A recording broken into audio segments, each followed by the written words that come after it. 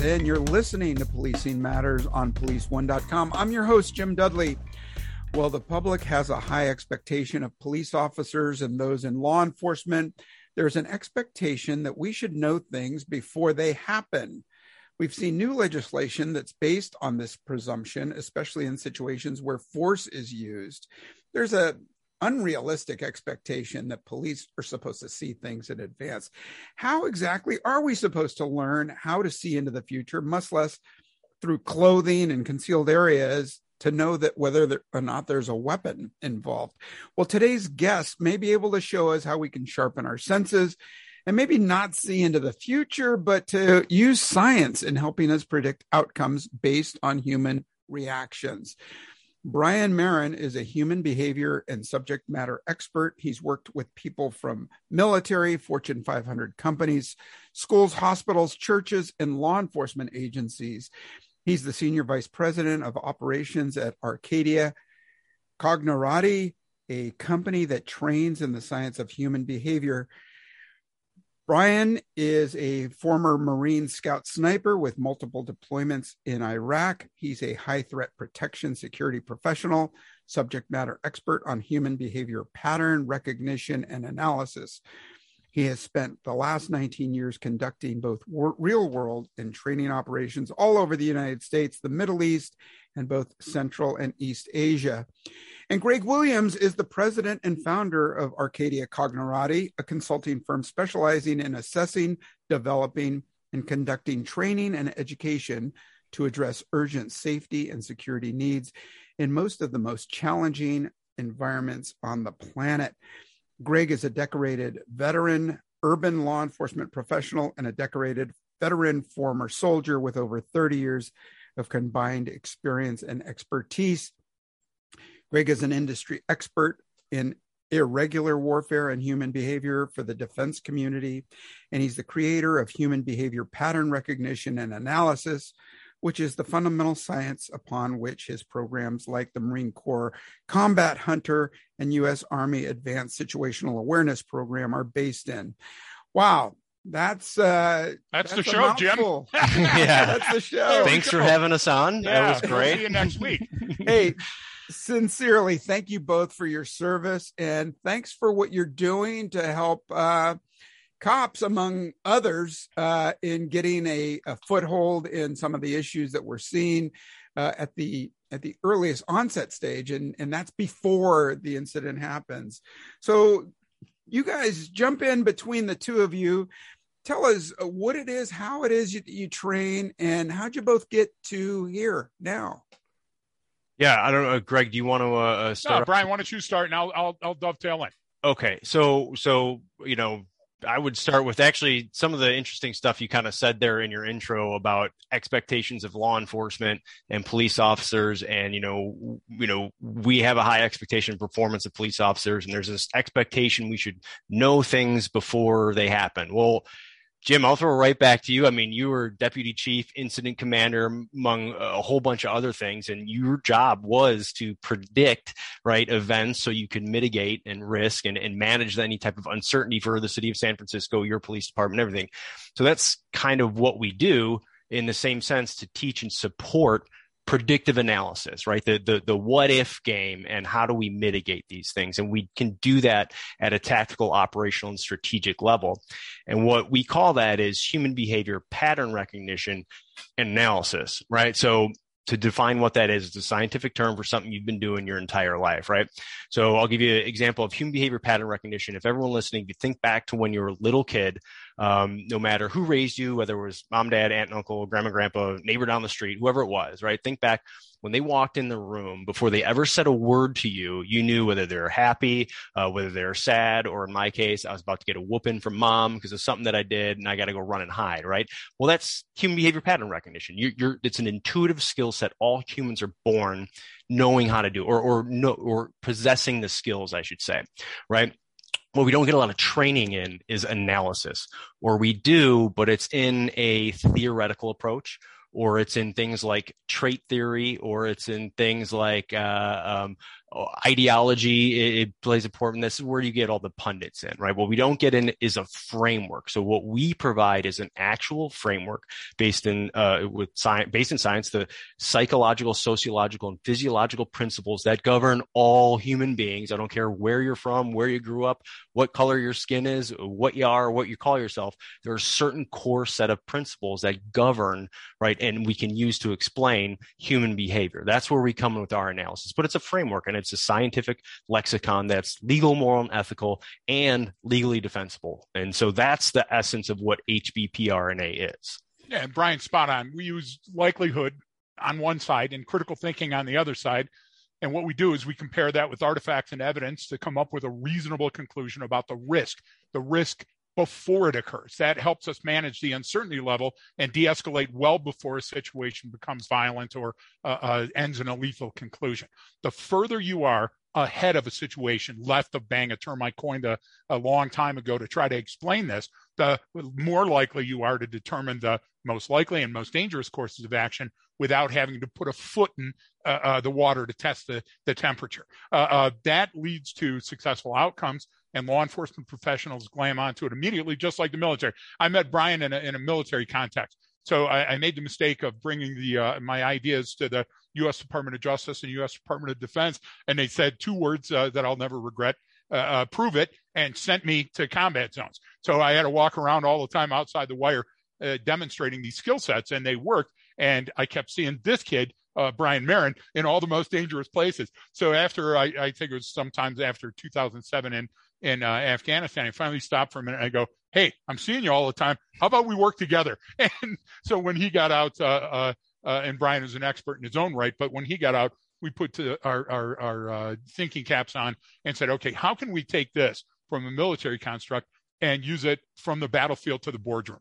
We know it works from Kansas to Kandahar. How can we take it and let our law enforcement professionals use it to become smarter and faster? The old John Boyd Zoodle loop that nobody understands, but they keep throwing it out there. We didn't want that. We wanted it to be simple. We wanted it to be utile, and we wanted it to be legally defensible. Well, that's great. Well, you guys dispel that adage that I use all the time, and that is, don't meet your counterpart on the battlefield, but you guys did. So apparently that works too. So that's great. So yeah, I mean, well, you're using it in a critical situation, you know, where your opposite number is armed and they're looking to kill you. In policing, you know, we're walking around with, 95% of the people that we're dealing with are good people that we're trying to help with problems and things. But then we come across that, really small percentage of people that are looking to do us harm.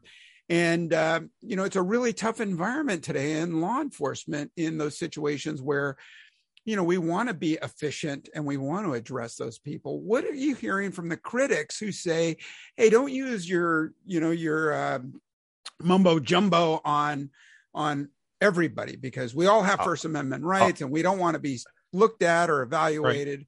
What do you say to them? What have you heard? Well, I'll start real quick, Greg, just because I wanted to dispel a couple things. You just said, the military, you're facing an armed person. Well, most of the fight that I was involved in was amongst the civilian population, and it was all new and it was different and they spoke a different language, right? Well, so I learned the most from street cops, guys like Greg, because the thing is, there's far more differences in the military and law enforcement and training and everything in their roles. There are far more differences than there are similarities. I'll just leave it at that. But the idea is a road cop sees more in 1 year on a career than you will in the military for 25 years or longer. You just do. What the idea is, you gain so much tacit knowledge from experience. You actually don't even realize how much information you know.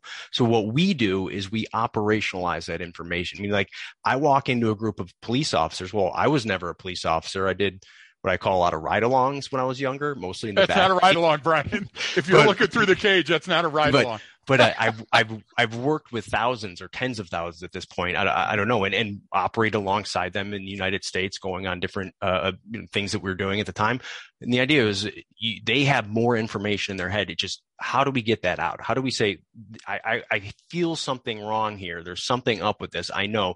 Well, we just give you that lexicon to articulate that. So the idea is you're the expert already, right? We just give you words to use and a framework to use that you can testify in court to. So I kind of wanted to start with that, Greg. I'm sure. I think that's great. What the critics would say, I know there's.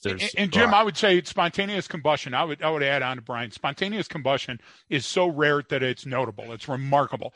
Movies are made about it. All of the news stations that do 24-hour broadcasts love those type of situations. What we do is we take time to look for a catalyst. So just like HR in a business world, HR is looking to make sure that there's not a catalyst, there's not a bump, that the mattresses with the P at the bottom.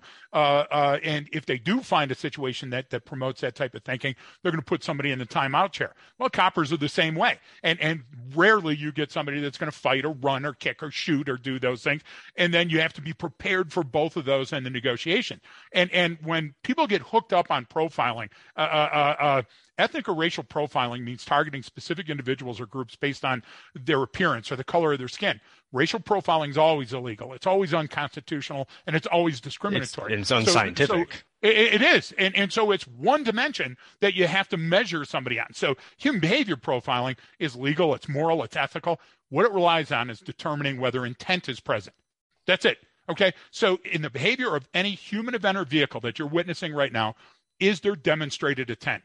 And if you can prove that intent is present, is that intent likely to lead to a most dangerous course of action, an MD-COA, or a most likely course of action, which is more benign, and we don't have to deal with that right now? In that context alone, law enforcement professionals can then determine whether an intervention is necessary or warranted. Listen, not everything needs your intervention, and not everything has to have a lethal outcome. But when we approach it in a binary sense, that's what we're starting to choose. When we see a situation where the escalation of force is inevitable, we as trainers all cringe and go, wait a minute, there's these 3 points where an intervention could have de-escalated the situation. And we don't act. Why? Because everybody's looking for a thing, T-H-I-N-G. Nobody's looking for a think, a T-H-I-N-K. And I'll tell you right now, we used to work on the road with a lot of thinkers, a lot of great critical thinkers. And some of those people have left the business, and we didn't take the care to replace them. So guess what? What hath God wrought? Now we're in a situation where the pendulum is swung, and we're looking for those people on the street, and there's nobody in the dugout warming up the pitcher to put them back out on the street. Yeah, in our second half, I really want to get into the training and how that's done. But I mean, you guys both touched on some real issues in policing, and that's, sometimes we have really great intuitive cops who see something, maybe they can't really articulate it. They say later that it was a gut feeling or their spider sense was tingling or whatever, right?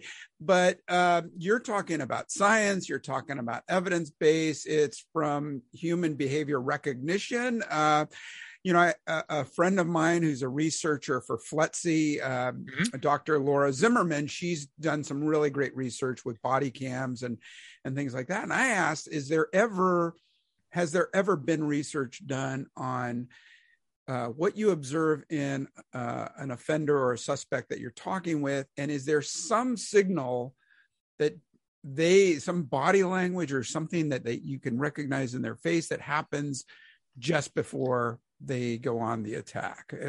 So what you're getting into is what a lot of people try to do, and I understand why, but it's typically ineffective, or it's only within a certain context, right? Okay, so you're in this situation, you're interviewing a person about this subject, and this is what they do. Okay, well, that's great, and maybe it works some of the time in those situations, but it can also get you into the trick bag because you'll end up jamming a square peg in a round hole. There are some techniques out there that we've seen taught, and I'm not going to mention them on your show, but I'm going, thank God that person didn't have a good defense attorney because that was complete junk science and it was illegal what they did. But the idea is, and I always want to be careful with that and caveat that stuff, but the idea is it's usually so relied on this very narrow bandwidth of context that it doesn't work outside of that, where we take the general approach that literally works on the person you're talking to, and then when you go home and talk to your kid.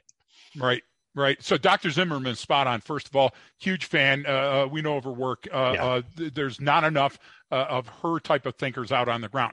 So let's give you something, because everybody wants to rely on body language. Body language is important contextually in very limited roles and very limited situations. But some people hang their hat on it and it becomes a parlor trick. So I'll give you a laser focused one. So we have histamines. We have small hair-like fibers that come to the surface when, it's cold outside and we come into a warm place, or when we've, run a marathon, or when we're getting agitated with the situation. And those allow sometimes rich oxygenated blood to gorge into a certain part of the body. One of those parts of the body is the nose. And what happens is sometimes when a person's being deceitful, the cilia vibrate, and what the person has to do is rub their nose. Now, that's very close to their mouth. Episodic saliva is gone when a person starts to lie to you, because the hypothalamus heats up. We could go deep down into that. And so they start to rub their mouth. But I'll tell you another thing. If I'm in an interview for my life, I might ask for a glass of water and rub my mouth. If I've been doing cocaine all night and you arrested me and you've got me in this room and I need a blanket and you're starting to ask me, I might rub my nose, or I might just have a cold. So what happens is artifacts and evidence support reasonable conclusions. An unreasonable conclusion is a rush to put a round peg into a square hole. And there's no reason to use an Axon camera to view your homicide because you rushed to an unreasonable conclusion and went in when you should have given yourself the gift of time and distance. So we're all about thinking it out and talking it out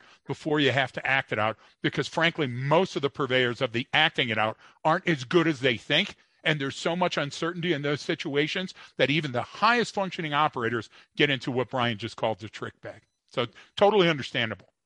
Yeah, and just to clarify, Dr. Zimmerman hasn't done a study like that. No, I know her work as soon as you said her name. Yeah, she does great work. We were both going, wait a minute, we know her. So but she's done the grade body cam exams. So let's just shift a little bit. I'd love to hear how what you're talking about, how human behavior. We've had a couple pretty big incidents, large, fatal incidents involving large crowds, whether they be at a demonstration or at a music concert or some other venue where maybe we didn't, do the planning that we should have. How can you gauge a large amount of people? Can you gauge a crowd with certain teaching? Brian, let me just drop in one, and I'll throw it to you. So Jim, our CEO is a female human behavior profiler and an excellent former road cop, Shelley Williams. She's just incredible. And so we were at a venue, which I won't describe, but there was a number of pictures of the crowd from different events. And you were looking down at the crowd from overhead. And the person that was putting the event together says, what do I need to know? Give me a couple of gems, a couple of those stones that you can put in my palm that I don't forget. And Shelley pointed to an area where the way the shape of the building was, about 8 feet off the ground, there was this little area where you could put a planter or a sign or something up there that was out of the scrum of people that were milling about. And Shelley says, how fast could you boost me up there and I could reach down and grab you and pull you up so we weren't trampled to death when somebody thought they heard gunfire? And Brian and I are looking like, here comes Shelley with the simplest advice that you can have. Always have an exit strategy. Always anticipate that the crowd is going to. And you know what? We've got the greatest minds in the world, the incident commanders and the coppers on the ground, that haven't.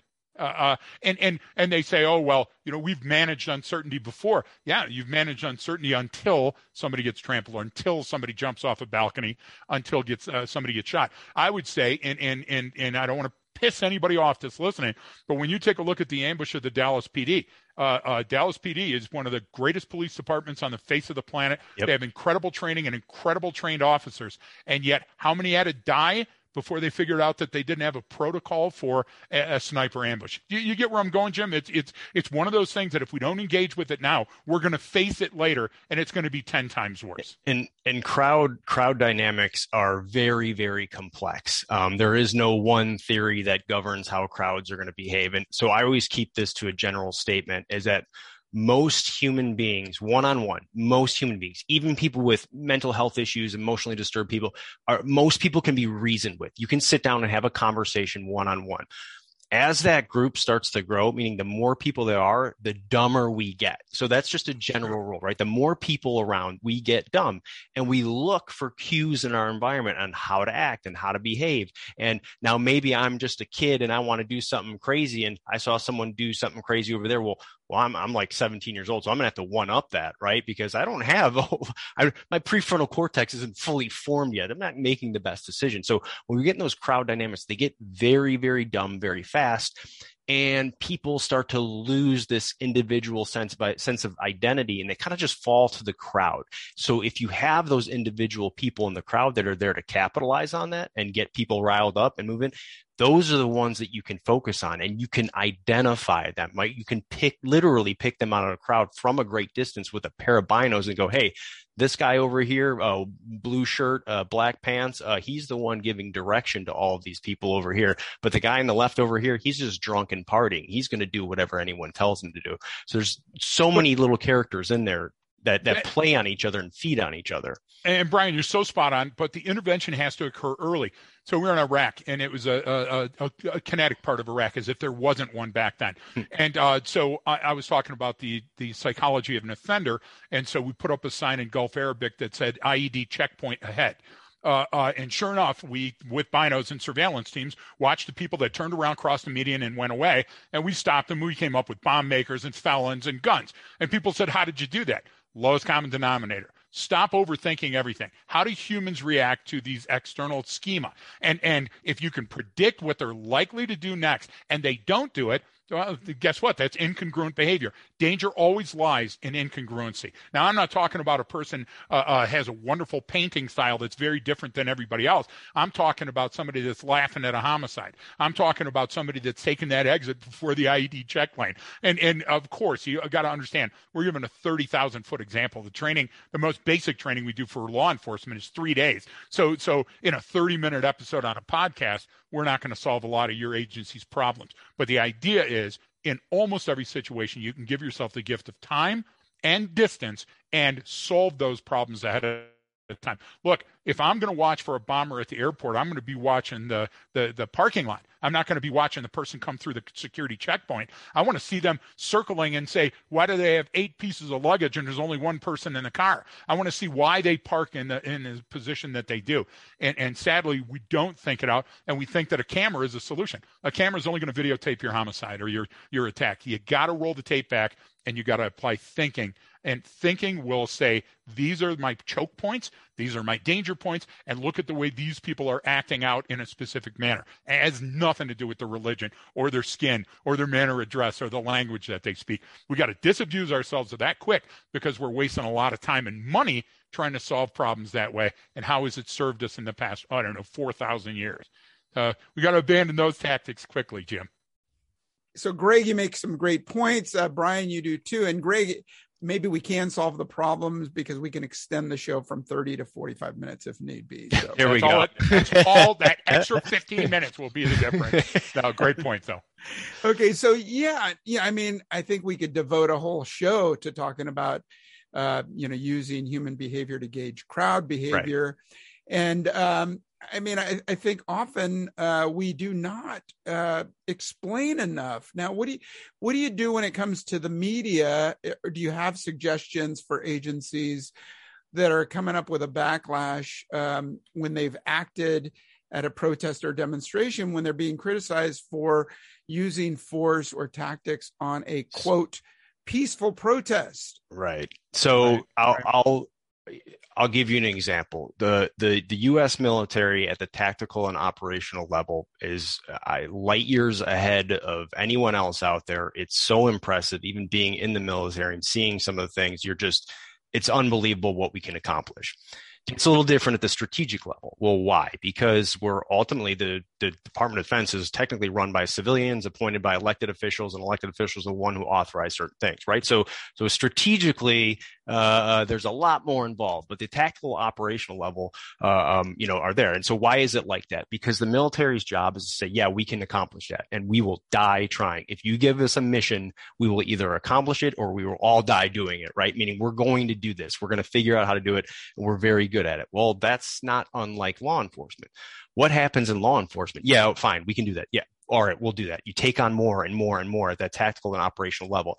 And what needs to happen is at that strategic level, right? That chief has to be the one to the aldermen, to the public saying, look, we cannot do that. This is how our policies and procedures are. This is what you do. Come, Alderman, I'm going to take you out there. I'm going to show you. This is what has to be done. All right, you don't want us to use any force on these people? Okay. Then we need 10 officers there in this situation. Okay, if we put 10 officers there in this situation, guess what happens? The carjackings 1 mile over are going to pick up. The armed robbery is going to pick up over here. So where we only have a finite amount of resources, where do you want to allocate them to? Because we can do that. My always big thing is anytime I'm with law enforcement and we're out there for a while and say, all right, we got to get this done. We got to get this guy in custody, or I'm like, why do we have to do it right now? And they're like, well, no, I mean, the situation's happening. I go, yeah, but the guy's not doing anything right now. He's just standing there. It's like, why does it have to come to an end right now? Because if we stay for 2 more hours, you get overtime, don't you? So technically, the longer this goes on, the more money you make. So if I'm sitting here collecting a paycheck, let's do it. It's like, well, it doesn't work that way. Like, look, I get it. It's a thought experiment. It's going, that has to be shown. This is what our policies and procedures are. If you'd like to change those policies and procedures, that's going to take some effort on your part, and you have to get the community involved. You can't just keep throwing it on law enforcement, because what do, Jim?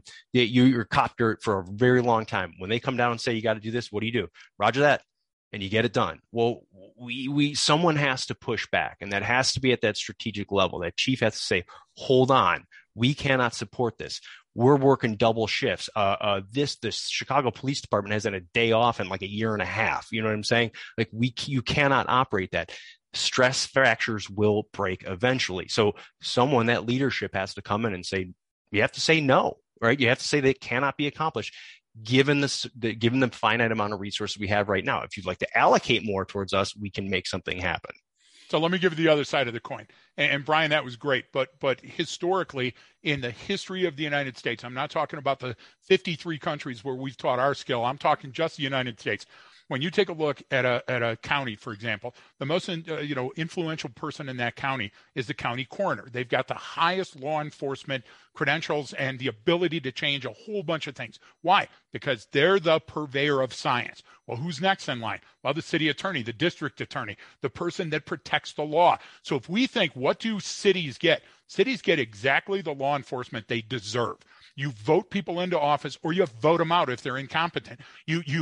Look, you're asking questions that are based at Bang, Jim, and they're great questions, because that's where it's scariest. That's where the bad stuff happens.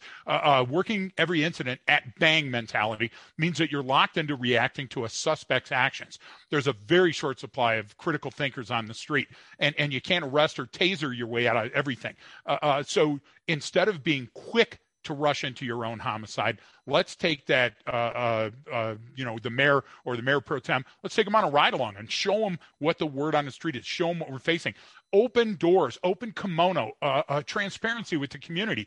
This is how we're trained. This is what we do. A subject or a suspect and their peers and their parents, they need to understand if they choose not to comply, they increase the likelihood of a violent encounter, and that encounter could include them being killed. That's just simple math. I mean, there's no, we're not trying to make a threat there. And I would ask you, Jim, based on your own history, you've got an incredible history as a law enforcement. How many times have you and I seen this play out? Use of lethal force is very remarkable and unusual. How many combined radio runs do we have together just in our career? And what percentage of those calls required our absolute immediate intervention by punching or tackling or choking or shooting somebody? Almost never. There's 15,000 police agencies in the United States alone, and almost every single day those coppers show up and use no force. The most force they use is on their pen to write a report. So stop the unreasonable standard by opening, education, and transparency. This is about controlling the operational tempo. This is about predicting a suspect's likely course of action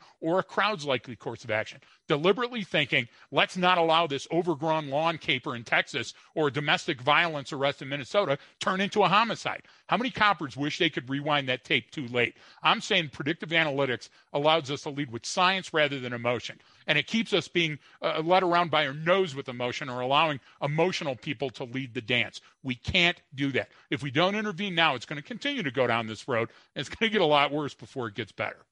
Yeah, great points by both of you. And we always talk about the incident, but if we could go back in time, we can from here on out, right? So yes, we can. We talk about the 10th man or the red team, somebody who can say, hey, if we do this, this could happen. So Jim, part of what you do is break down things and do after actions, and you write about them, and you say, hey, take a look at this. What we need to stop doing is take a look at something as obtuse as January 6th and say, we want culpability. We want to prove who was responsible. Let's roll that back and go, hey, where did we stub our toe? Where did we skin our knee? Right. Where did we lose our name or scrape our badge? And how can we fix that? If we spent more time there, Jim, more time in what you do for a living now, we would have less egg on our face as a profession.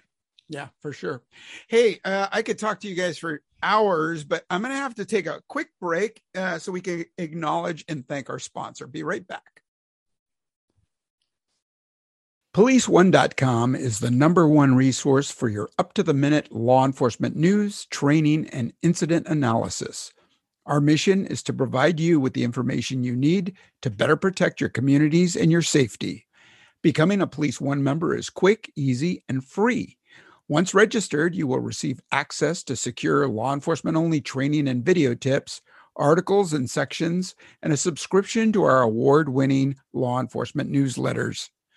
Go to policeone.com/registration to sign up today. That's policeone, the #1.com/registration. And we're back, and I'm speaking with Brian Marin and Greg Williams from Arcadia Cognerati and Human Behavior Analytics Training. Great talk so far, you guys. Let's talk about de-escalation. There's an assumption that we get some cooperation from the offender. When we talk about de-escalation, there's a sense that something's occurred. There's some precursor to Sure. violence or resistance at that point. How do you acknowledge de-escalation training? So, we take a look at it, when we say de-escalate, de-escalation is what Greg wrote for the United States Marine Corps. Meaning that Combat Hunter program was, hey, even though there's a chaotic war going on and Marines are coming home in body bags every day, we're going to go through this training right before we deploy. And we're not going to fire a single round. We're not going to boot a single door, and we're not going to ram a single car. It's all about how to think, right? That's a de-escalation strategy. How do I understand the situation? Because the faster I am at understanding, the faster I am at sense making and problem solving, well, that's gives me more time and more distance. The more time and distance I have to make a better decision, right? We can deal with things when it's an issue before it becomes a problem. And so we approach de-escalation from a tactical, operational, and strategic perspective. Problem is we see most of it's like, okay, this person's doing this. How do we de-escalate? It's like, hang on. Whoa, we got to wind that tape back, just like we're talking about, and saying, we can be a contributing factor to the problem. And oftentimes we are. And you just brought it up when we do after action reports. What does everyone talk about? Well, they got to what was the caliber of weapon that they used, and what tactic did they use? And, what was the bullet? How many rounds did they fire? That's Sure. important for the case, right? For prosecution and stuff like that, and for preservation of evidence and all that. But that has nothing to do with the contributing factors of the problem. We have to focus on what Greg even just mentioned, on what we can control. I can't control if you're an emotionally disturbed person and you're all fired up and you have all these different issues and you have some crazy political agenda. I can't control it. I can control certain things with my factor, and it starts with me. So before I can de-escalate you, Jim, I got to de-escalate myself. I have to understand where that comes from. And that's literally from the time you wake up in the morning, everything you've done that week. I go back to the Chicago Police Department reference. sense, right? How effective do you think you are when you've been working 12-hour shifts for 10 straight days?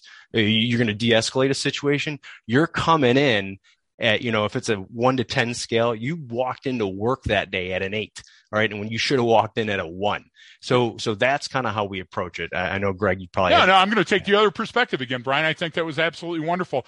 I want you to take a look at a situation, and I'm talking to the people that are out there that are a chief of police or a deputy chief like you were, Jim, people that are teaching at the academies.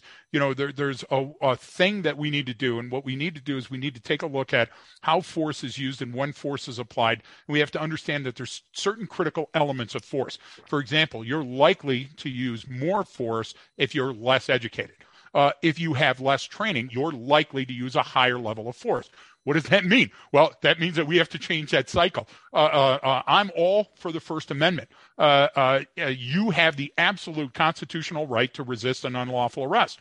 But if you choose to resist at the scene, the uncertainty and risk alone are never going to be in your favor. So what's redress? Well, redress means asking a criminal or a civil court to remedy something and set it right, whatever the illegal, undesirable, or unfair situation was that you encountered. So whether it's a crowd dynamic, whether it's a seemingly racist or sexist thing that occurred, or like we're talking about the Burlington, you can't go anywhere without the Burlington shooting of the poor young lady that was shot through a wall during another arrest. Okay, what is that a function of? Well, it's a function of a bunch of things. Back in the day, when you were talking about subjects or suspects and Ellie encountering and interacting with them, we knew the public was educated on what was prudent and legal and expected because it was taught in civics class in school. Now, spitting, yelling, fighting, running, they're all taught on social media. That emphasis is wrong. Look, it's horrible that girl was killed, but what do we expect was going to happen when the lessons that we bring back from Iraq and Afghanistan and other places that we fought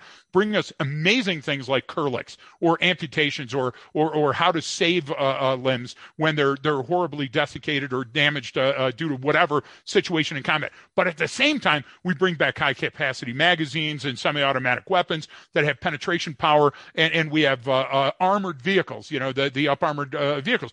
You can't go to a police agency and say, hey, we have all these things in the arsenal, don't use them.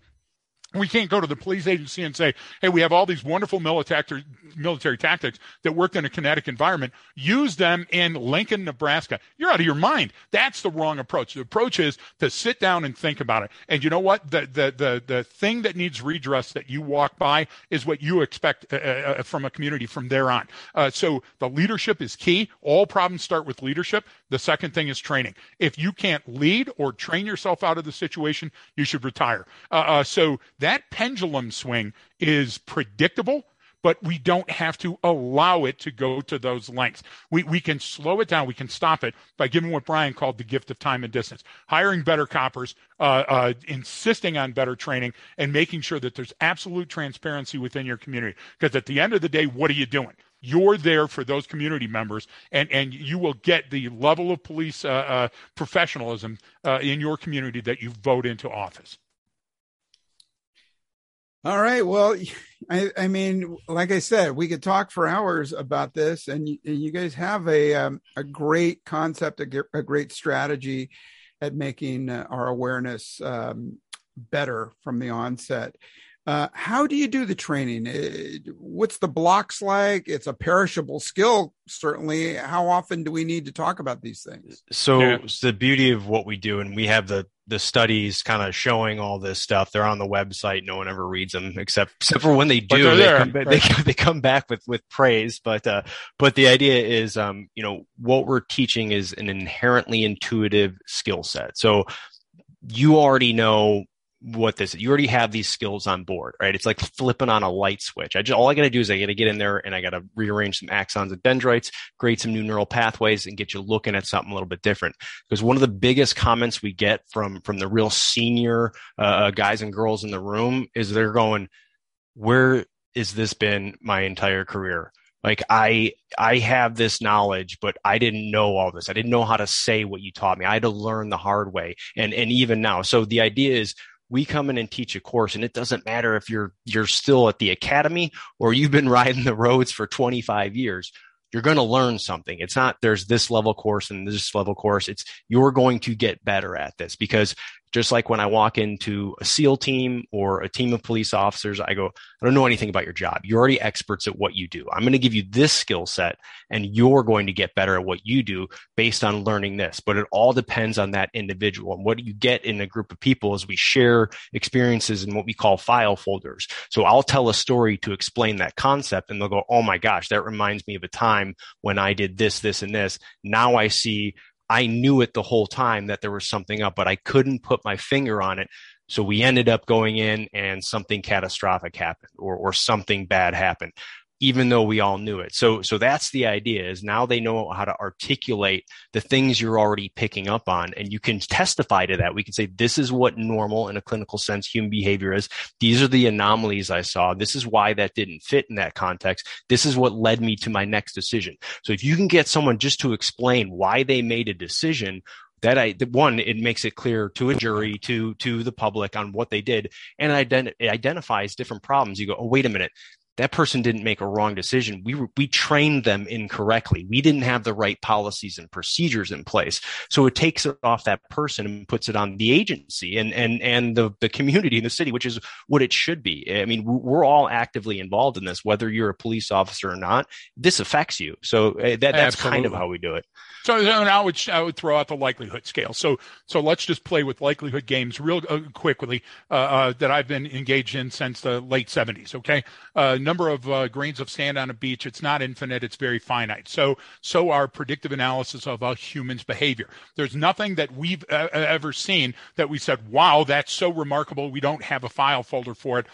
We can predict when people are pressed where they're going to squeeze out with their anger or their hate. So Jim, I would challenge you, in all the police pursuits you've had, I guarantee you've never had one where the guy pulled over halfway, or the female, and jumped out and threw down the keys and said, damn it, okay, I got it.